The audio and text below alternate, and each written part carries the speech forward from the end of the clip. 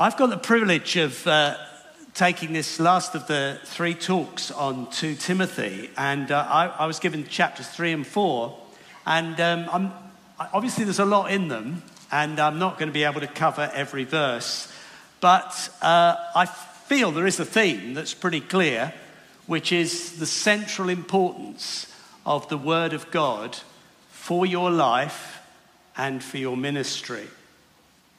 And what I'm going to read, we're going to read a section of it. We're not going to read it all. I'm going to read a bit of an extract. But there's a sentence of St. Augustine, that I have in my mind as I begin to read this. I want you to have it. He said, where the Bible speaks, God speaks. Okay? Augustine said, where the Bible speaks, God speaks. So, as we read what's going to be a few verses of 3, then we'll drip down to the end of 3 and the beginning of 4, I want you to hear God speaking to you. Hear God speaking to you. This is the word of God. Where the Bible speaks, God speaks. 2 Timothy 3. But mark this, there will be terrible times in the last days.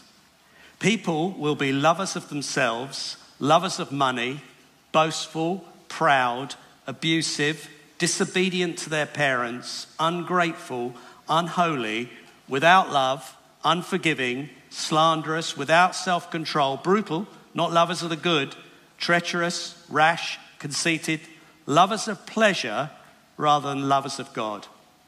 Having a form of godliness but denying its power, have nothing to do with such people. Verse 10. You, however, know all about my teaching, my way of life, my purpose, faith, patience, love, endurance, persecutions, sufferings. What kinds of things happened to me in Antioch, Iconium, and Lystra? The persecutions I endured, yet the Lord rescued me from all of them. In fact, everyone who wants to live a godly life in Christ Jesus will be persecuted, while evildoers and impostors will go from bad to worse, deceiving and being deceived. But as for you, continue in what you have learned and have become convinced of, because you know those from whom you learned it, and how from infancy you have known the Holy Scriptures, which are able to make you wise for salvation through faith in Christ Jesus. All Scripture is God-breathed and is useful for teaching, rebuking, correcting, and training in righteousness, so that the servant of God may be thoroughly equipped for every good work. In the presence of God and of Christ Jesus, who will judge the living and the dead, and in view of his appearing and his kingdom, I give you this charge. Preach the word. Be prepared in season and out of season. Correct, rebuke, and encourage with great patience and careful instruction. For the time will come when people will not put up with sound doctrine. Instead, to suit their own desires, they will gather around them a great number of teachers to say what their itching ears want to hear. They will turn their ears away from the truth and turn aside to myths. But you, keep your head in all situations. Endure hardship. Do the work of an evangelist. Discharge all the duties of your ministry.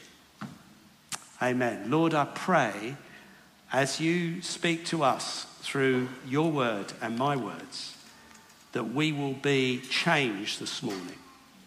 I pray, Lord, that we will go away profiting from this word.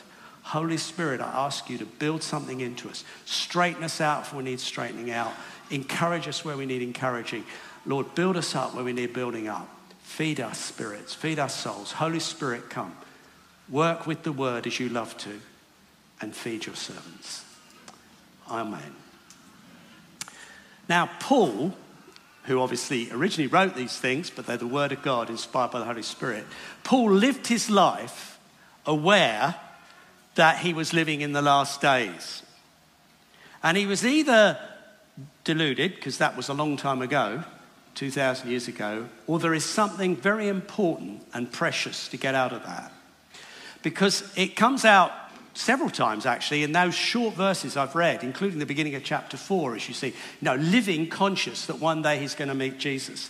Living conscious that that's coming soon, not just because of his execution, but because of the times he lives in, as well as the fact that he will probably shortly be going to meet his Lord. One way or the other, he lives conscious of that. Now, we too must live conscious that these are the last days. They are the last days. And actually, that we are all going to meet Jesus face to face soon, one way or another. But, these really are the last days. I'm not going to go onto a lengthy eschatology. I don't need to, really. But we are living in what is, by God's standard, the last, and God's plan, the last era of human history. We are. Now, there are many ways I could put this. I actually have chosen to give you a quote from Christopher Green in his book, Finishing the Race, which is based on 2 Timothy. So if we could have Christopher Green's quote, he says it, I think he puts it very succinctly and well. The last days have begun. The end of the world began when Jesus was raised from the dead. It was the first day of the last days. The day when we shall be raised from the dead will be the last day of the last days.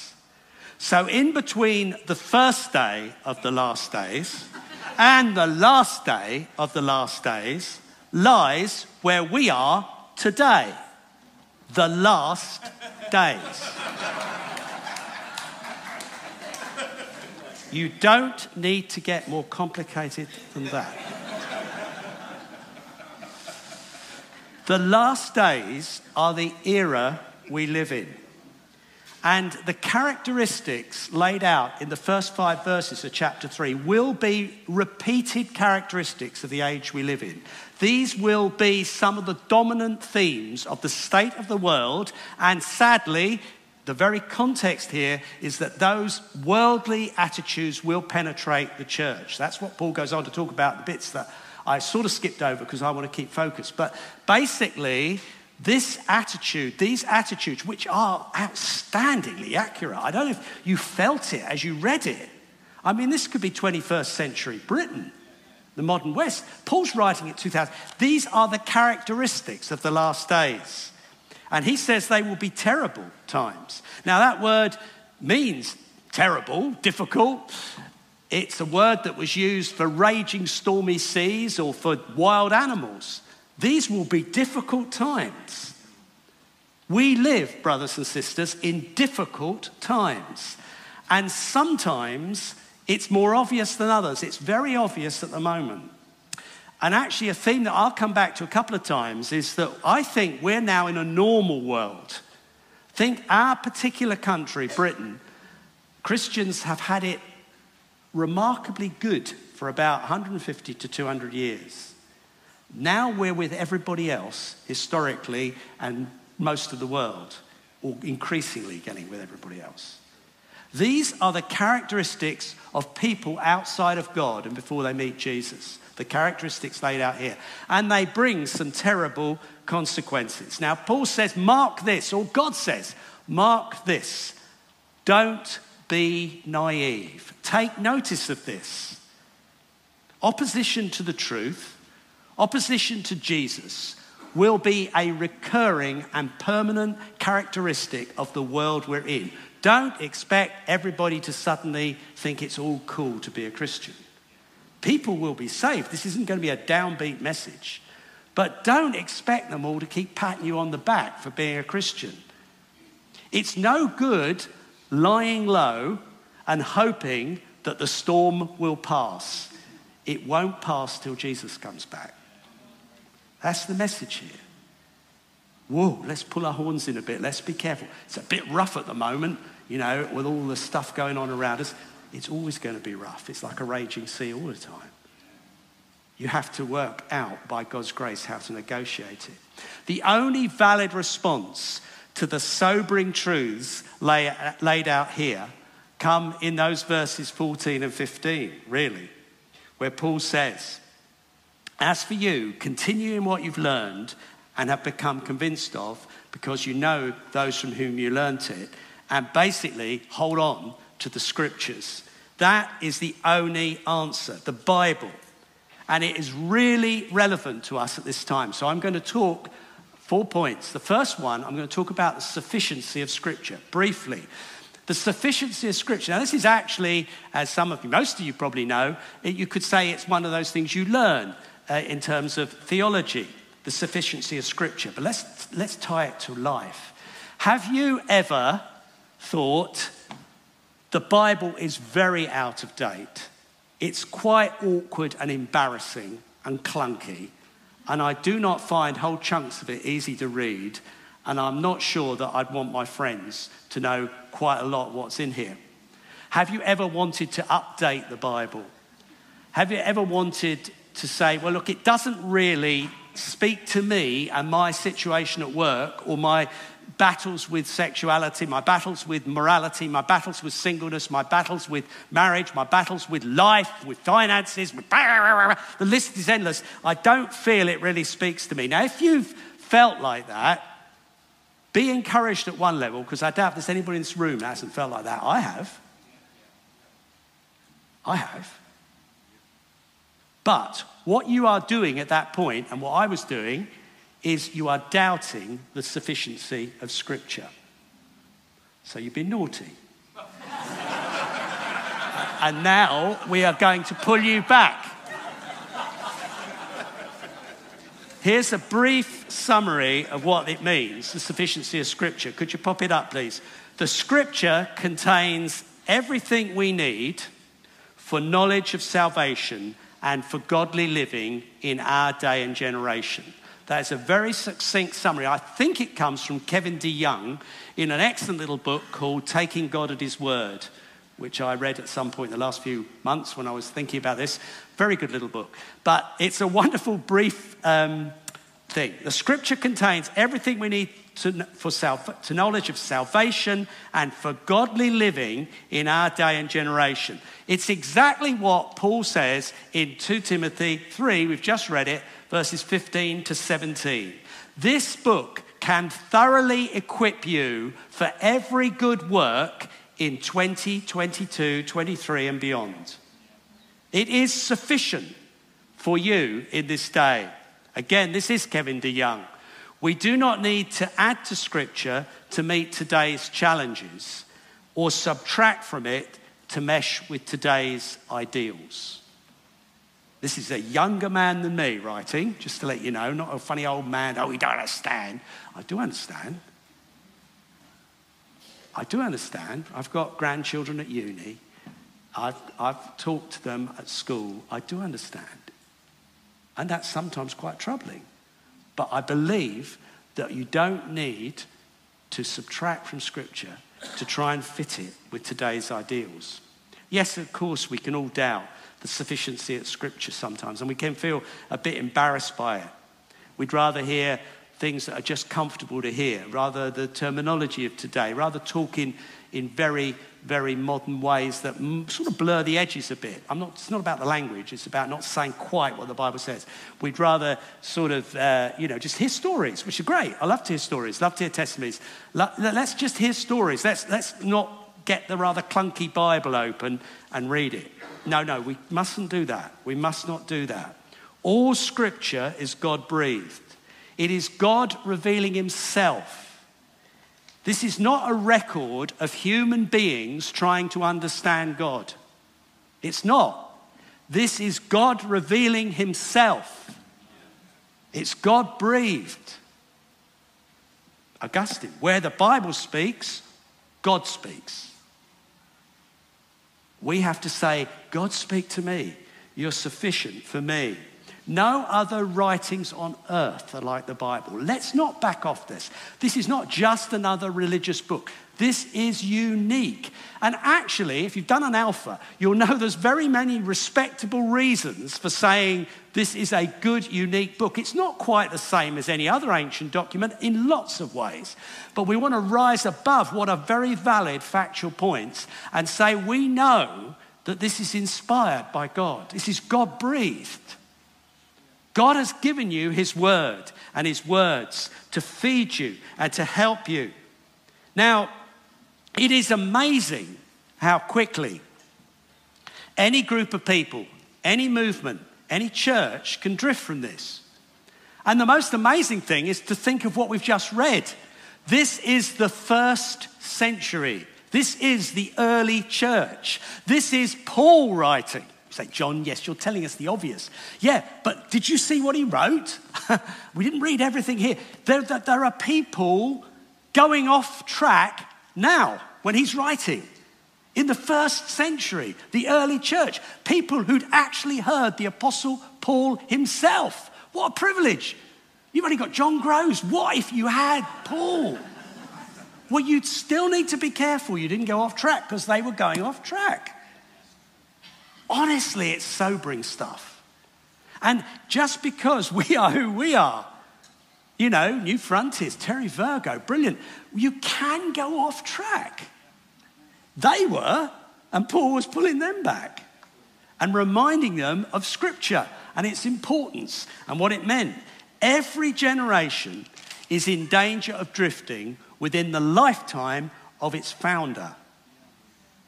Within the lifetime of the one who led you to the Lord, which would have been Paul in this case. You are in danger of drifting off. Challenging this morning, will you continue to believe the Bible? Will you continue to live your life in submission to God's word? Now, it is applicable to us in New Frontiers. I'm not going to rant. I don't think we're miles off course or something. I just think we have to be real. We have to be real. Are we going to be foolish like the people who are here, or are we going to keep to God's word? Are we going to literally do what it says here, which is verse 14, which I would want to bring as a prophetic reading for a moment to us, a part of Commission New Frontiers. But as for you, continue in what you've learned and have become convinced of, because you know those from whom you learned it. So I feel verse 14 is for us in New Frontiers and Commission. Continue what you learn. Yes, you can go on developing and honing things. No one is set in concrete, but you know, things you've been convinced of, don't move from. I'm always amazed that people who seem to be convinced about all sorts of things, I could rant at this point, I have to be careful. It's been known to happen, just occasionally.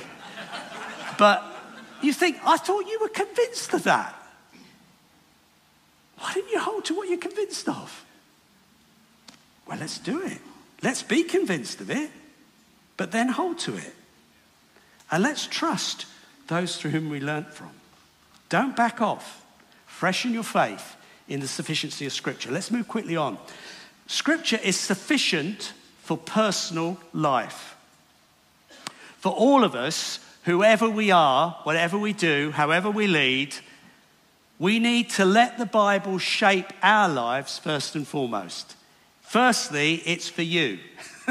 Before you preach, before you lead, and you perhaps are in an area nothing to do with church leadership, although I guess in some broad sense you might be a marketplace church leader because you'd be here, that's why you're here, but that's not where you work out a lot of your leadership. This is not about anything like that, it's about you, every one of us in this room.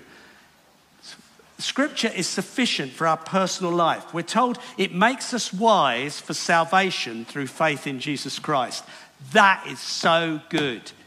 Do you not realize you must live in the reality of salvation through Jesus Christ? You could, I didn't go to it, Marion did, and thoroughly enjoyed it. The seminar on detox thing, Howard and Holly did. I mean, it's basically bringing you to this, anything like that will fundamentally be bringing you to the gospel, to repentance and faith and what Jesus has done for you, who you are in Christ. That is not to belittle, that's to build it up. When I say it quickly, it can sound as though I'm just, no. We always keep needing to understand. We go on being saved. We go on living in Christ. You must do that. Repeatedly through my life, and it's quite a long life now, repeatedly, God has brought me back to basics. I sometimes have said, when I felt low or confused, I find I get saved again. Now, that's not true. I do believe in Reformed theology, but I'm not an Arminian, closet Arminian. But I do believe I come back to, why am I even saved? What other answer is for the world? What about my own sinful heart? What else would make sense? It's got to be Jesus. Read something very straightforward, like something in the Gospels that or something from Romans or Ephesians, and just feed yourself on the truth. It's going to make you knowledge for salvation, but you're going to live in it every day. Can I say, however busy your life is, please don't give up reading the Bible and praying. Read the Bible for yourself. I know it's not always easy to find time. I honestly am a real human being. I do know. Well, I was 10 years a school teacher, and for 4 of those years I was a local church elder, marketplace elder, and we had children arriving, which was something to do with what Mary and I were up to, but we had, I don't know where they came from, but we had these children arriving, and little children at home, and it wasn't easy to find time to read the Bible. I'm a school teacher, I'm doing that, trying to get kids through O-levels and A-levels. That tells you how long ago it was. I stopped being a school teacher in 1983. That will give you a sense of age. But I was 10 years a school teacher. Now, what I had to do, I know it's all changed these days, I used to have to find an empty classroom in the lunch hour when I wasn't on duty, just to sit on my own and pray and read through the Bible. I just had to do that. I knew I needed it, either for my family life, for my personal life, for my teaching, and for my growing church responsibilities. Now, when I went full-time working for the church, I thought it wasn't an awful lot easier. There was plenty of time in one way, but it was all more under my own control, which wasn't a good thing. And I felt the demands of church life. We won't get too lengthy on this. I felt people's expectations. They're paying my salary. I felt all that. It was like being a self-employed person now with your own little business. And you felt every bump in the road. I still had to discipline myself to read it just for me. I was okay for preparing sermons. That obviously was part of the whole neurotic drive anyway. But it was reading it for me. Reading it for me. Don't lose it. Let God speak to you. Let God speak to you. Work through it. Let it speak. It's a marvelous, marvelous book. I've got a verse here that I want to put up. I don't know if they're doing ever so well. There you go. You've got it. 1 Thessalonians 2:13. I love this verse. We also thank God continually because when you receive the word of God, which you heard from us, and we've got it from Paul as well. When you received the word of God, which you heard from us, you accepted it not as a human word, but as it actually is, the word of God, which is indeed at work in you who believe. This is not just ideas. There's power in the word of God. You see, the Holy Spirit loves to work with the word. And actually, I'd say part of the catalyst for that incredible reaction in you is your faith. And as you read the word, faith comes. I can remember moments of faith. I can remember the first time I got some element of truth out of the fact of who I was in Christ from reading Romans 5, 6, 7, 8, those sort of middle chapters. And you get it.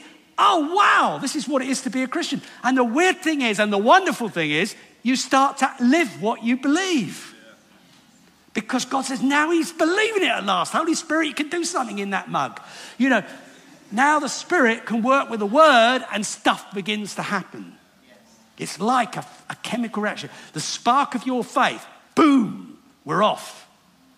He's got it at last. And you need to still have those moments and look for them in your life. Crumbs, I can't remember when we finish. When do we finish? 11. I haven't a clue. Lost it altogether. Right, thank you. There's another... Yeah, I'm okay. Don't panic. I was panicking. Here's another Kevin DeYoung quote. The word of God is more than enough for the people of God to live their lives to the glory. That's a lovely quote. Let's not laugh it away. The word of God is more than enough for the people of God to live their lives to the glory of God. What a beautiful sentence, but it's true. And I want you to know, wherever you work, whatever you do, whether you're at home, stay at home mum, stay at home dad, which is more and more common, whether you're out in the marketplace, whether you're a church leader, full-time, blah, blah. This is true for you. The word of God is more than enough for the people of God to live their lives to the glory of God. The word of God is powerful, life-changing, like a two-edged sword, wonderful, wonderful truths. So let's keep reading our Bible. Let's move on. It's sufficient for public life. The word of God is sufficient for public life. Now, we do live in very challenging times. And to be an authentic Christian, Jesus-loving, Bible-believing Christian in the public square is probably increasingly difficult. It's always been quite difficult, a little more than we realise. You soon found out if you spoke up, even in my day sometimes. But it wasn't really like it is today. So the word of God is always going to challenge us about that. But let's be encouraged by a little bit here. Verse 12, Paul says, everyone who wants to live a godly life in Christ Jesus will be persecuted. I'm laughing because it's just like so true. And that's not over encouraging, John. But it's the truth. If you want to live a godly life in Christ Jesus, you'll hit trouble. People won't always applaud it and pat you on the back. Now I want to come back to something I brushed earlier. I think we have got to get our heads around the fact that we are coming out of, over the last few decades, we're emerging from a very unusual period in history. I love history, English and history are my subjects, and I love church history and Christian history. And the more I thought about this, the more I thought, even in our own country, it's been quite a short window, relatively speaking, when it's been easy to be a real Christian. When I mean say short window, John Bunyan was in prison when he wrote Pilgrim's Progress. I would think he's a good brother. We'd have him in any of our churches. He's a good Bible-believing Christian. He was in prison. Some of the people we love to read, the Puritans, John Owen, for example, highly intelligent men who could have been, and perhaps should have been, maybe even started off being, senior figures in universities like Oxford and Cambridge, were often sidelined, deliberately taken out of their role and put in a little rural parish to shut them up and keep them out of the way. Because they believed God and taught what we consider the basics of the Bible. They were the Reformed teachers we love. And some of them, their whole job opportunities closed right down because of being a Puritan of that ilk. Even Wesley and Whitefield, when they started preaching, they had mobs organised to physically attack them. They had sometimes brewers, sometimes local magistrates, sometimes local churchmen, organised thugs to interrupt their meetings and were intimidating, physically intimidating, would get blood drawn from stones thrown at them, dead cats thrown at them. And we can smile about this now, but imagine that. Imagine, just watch some of the stuff you've seen on television when you see a mob raised in recent years. You get up to preach and something very akin to that, like a group who are very anti what you stand for, fill the gap in yourself, are stirred up, not just stirred up in themselves, but legitimised to some extent by authorities. You can cause trouble there. We'd like them out of town. Now, this is in our own country. It's not surprising. Now, you don't even need to dwell on the thousands of years of history of people burnt at the stake earlier than that. It's not normal for it to have been as comfortable and easy as it's been through most of my lifetime to be a Christian. And we've just got to live with the fact that we are not going to back off because it gets difficult, but it is probably going to get difficult. And I think the thing that's a bit of a shock to me, and I don't know if it's a bit of a shock to you, it may not be so much for some of you younger ones, but it's a bit of a shock to me, and quite disturbing, to realise that Christians are now considered bad people in our culture. And the Bible is considered a bad thing and a bad book. And the things that I consider excellent, like the missionaries going abroad, are considered bad people who are doing bad things. Now, obviously, some bad things happen, but hear what I'm really saying, that things that we would honour and love are considered that was awful, that should never have happened. Now and it's very hard to convince people that Christianity isn't responsible for loads of wars and some of the worst excesses of colonialism and all the rest of it. It's actually quite difficult to say, hang on, look at Jesus. Don't look at that, even burning at the stake, if I might briefly say. I don't think Jesus or Paul would have encouraged people to burn their opponents at the stake. So you've got to look at what the Bible says. But we're having to work hard at that now. And we are not considered nice people. Now, that's new for some of us, but we've got to get used to it, and we've got to live with it. And we must not back off the truths of the Word of God. This book is bread. It's honey. Let it shape your worldview. It's so wonderful to hear someone like Meg speaking earlier, who's working through, full of scripture, what she brought, working through modern battles, if you like, and bringing the Bible. It can be done. I'm not saying people always reject the Bible. They don't, but we have to work a lot harder. There's not the assumptions we could have made in my youth and in my... when I was a school teacher, I was allowed to do assemblies. I looked after the Christian Union. I could talk quite openly about my faith to the boys. We used to argue about things and, it was fine. But it is a different world now. And actually, I want you to know that's okay. But you're going to need to dig in and let this speak to you and strengthen you and guide you. So I do appeal to you, whoever you are, whatever you do, don't let the world squeeze you into the mold. Don't back off the Bible. Don't back off its truth. Now, you're not going to be able to go in and say, the Bible says, I understand that. You're not going to be able to quote some of the more, you're going to have to think how you believe it, absorb it, and then and explain it to people in your language. And many of you will do that far better than I will now. Far, far better. But you still got to be the Word, brothers and sisters. We can't back off the truths in there and the principles in there. Let it shape your worldview. It will actually, let's be positive, it will give you many, many ways to be very good leaders. Servant leaders, we've heard about it. Very many ways to be far better.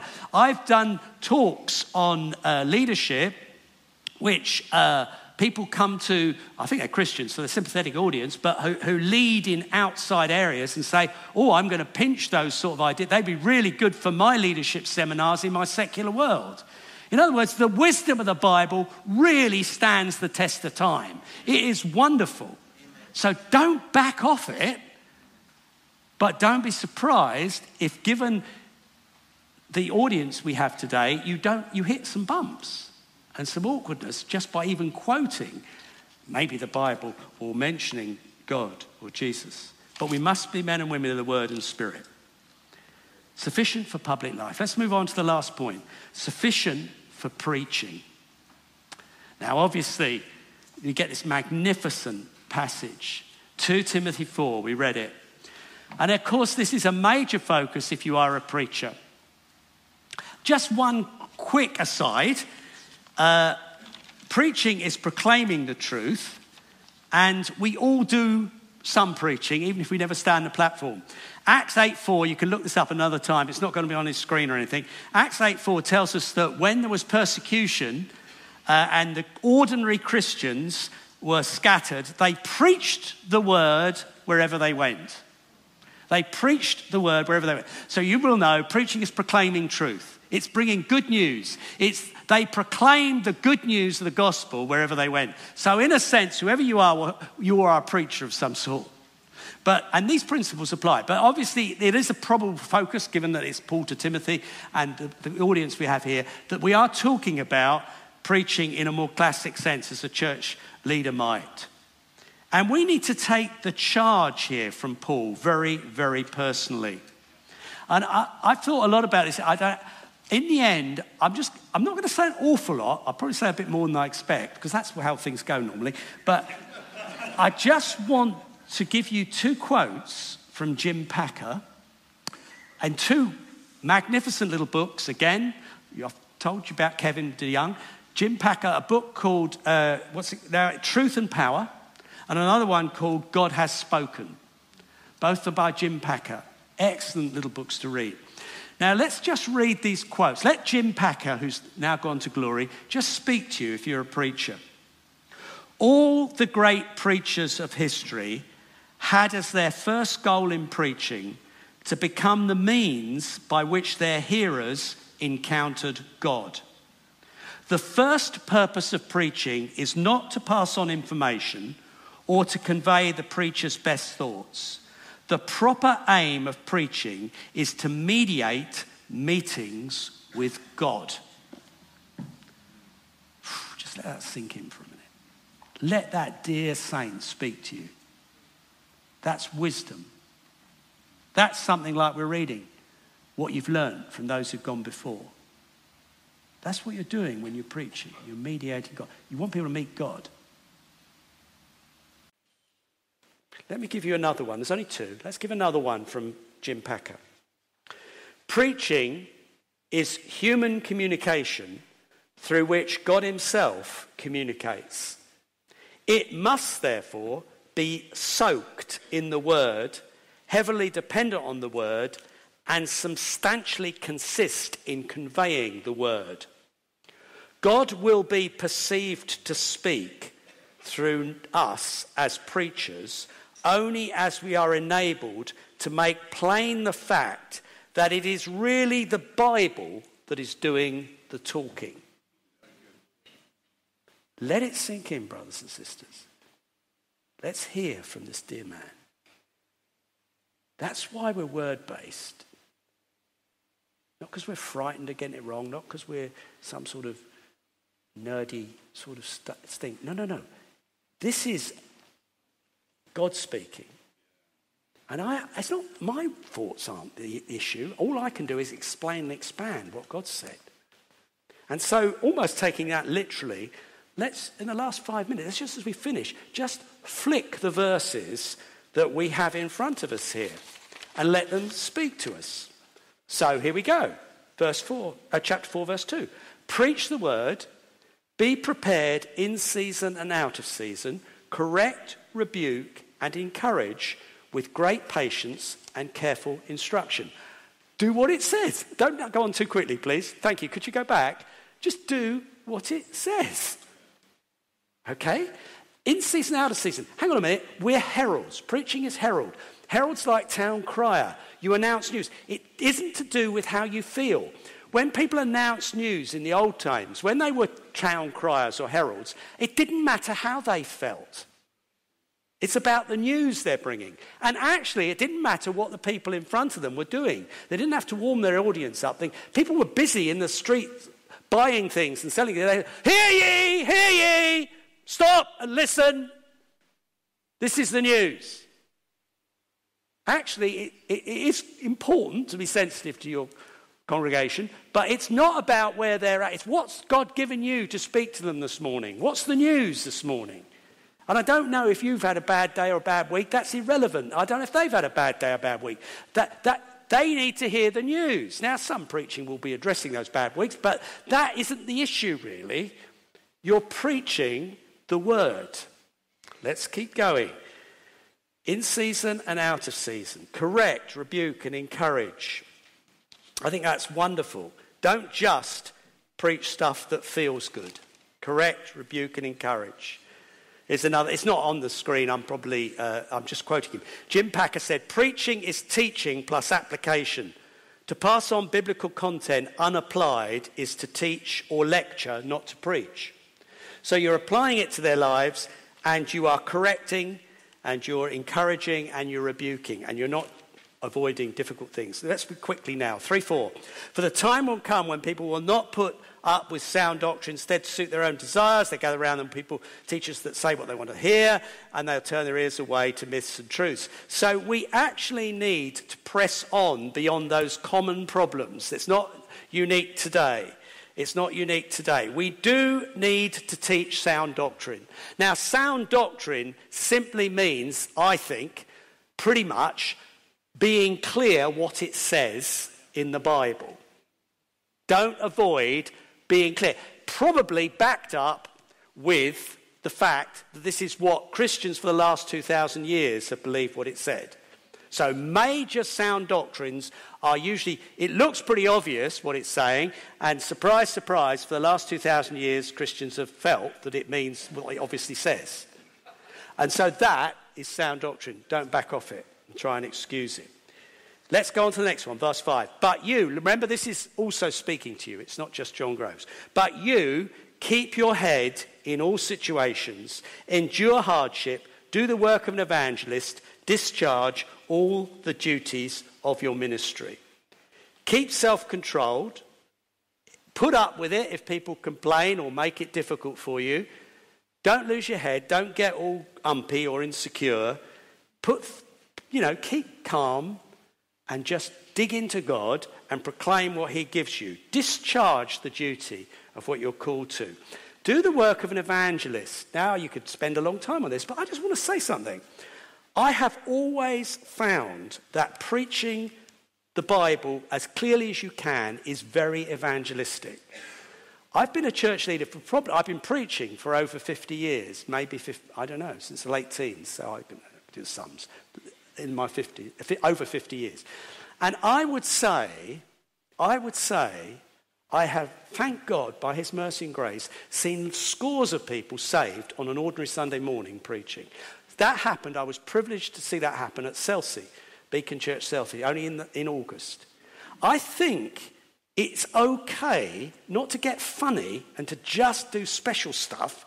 Just preach it in a way people can understand it with life, and you'll be surprised at the fruitfulness.